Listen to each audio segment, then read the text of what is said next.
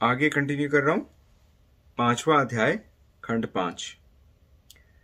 5वें अध्याय में संन्यास के 2 प्रकारों की तुलना की गई है। एक 24 घंटे कर्म करके भी कुछ नहीं करता और दूसरा एक क्षण भर भी कुछ न करके सब कुछ करता है।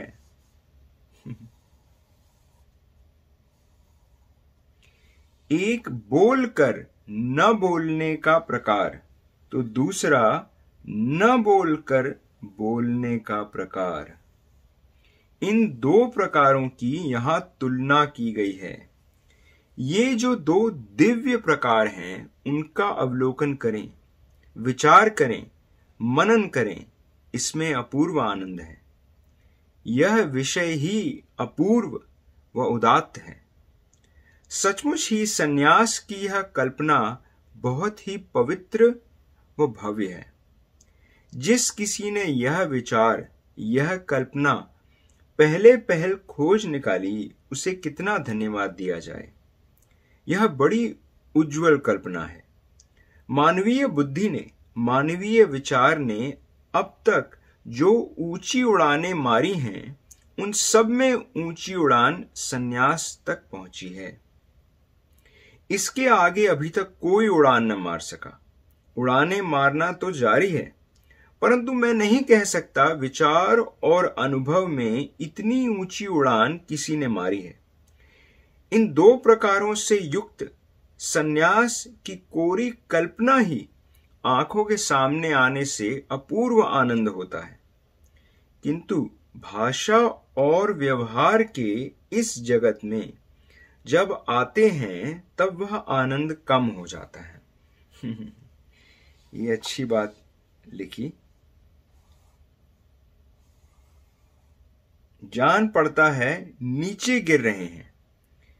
मैं अपने मित्रों से इसके विषय में हमेशा कहता रहता हूं। आज कितने ही वर्षों से मैं इन दिव्य विचारों का मनन कर रहा हूं। यहां भाषा अधूरी पड़ती है। शब्दों की कक्षा में यह आता ही नहीं। क्योंकि काफी डीप बातें लिखी हैं। न करके सब कुछ कर डाला, वह सब कुछ करके भी लेश मात्र नहीं किया। कितनी उदात्त, रसमय व काव्यमय यह कल्पना है। अब काव्य और क्या बाकी रहा। जो कुछ काव्य के नाम से प्रसिद्ध हैं, वह सब इस काव्य के आगे फीका है। इस कल्पना में जो आनंद, जो उत्साह, जो स्फूर्ति व जो दिव्यता है, वह किसी भी काव्य में नहीं। इस तरह यह 5वां अध्याय ऊंची, बड़ी ऊंची भूमिका पर प्रतिष्ठित किया गया है। 4थे अध्याय तक कर्म विकर्म बताकर यहां खूब ही ऊंची उड़ान मारी है। यहां अकर्म दशा के 2 प्रकारों की प्रत्यक्ष तुलना ही की है। यहां भाषा लड़खड़ाती है।